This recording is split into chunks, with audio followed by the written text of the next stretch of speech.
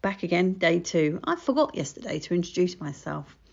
So I'm Belfin and this is my podcast. So not done an awful lot today. Another day, another furball. Poor pussycat's just been ill again, bless him. Also had a long chat this morning with a friend of mine on Zoom.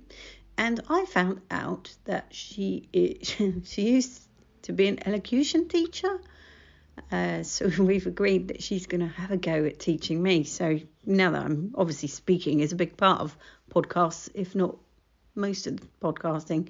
So she's going to have a go and see if she can help me get rid of my estuary accent.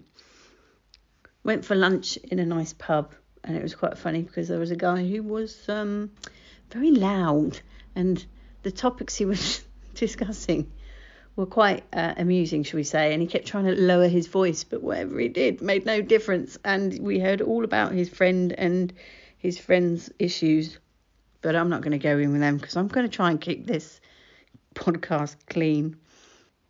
Just finished the day now by looking at property around here. I always do it, and what should turn up but a property that I lived in with my mum and her husband and my stepsisters from I was about 17 to 20. Nice property, but oh my goodness, completely trashed. I've never seen anything like it. It's just, I don't even know why anybody would put a property on the market that looks so bad. It's just completely overgrown.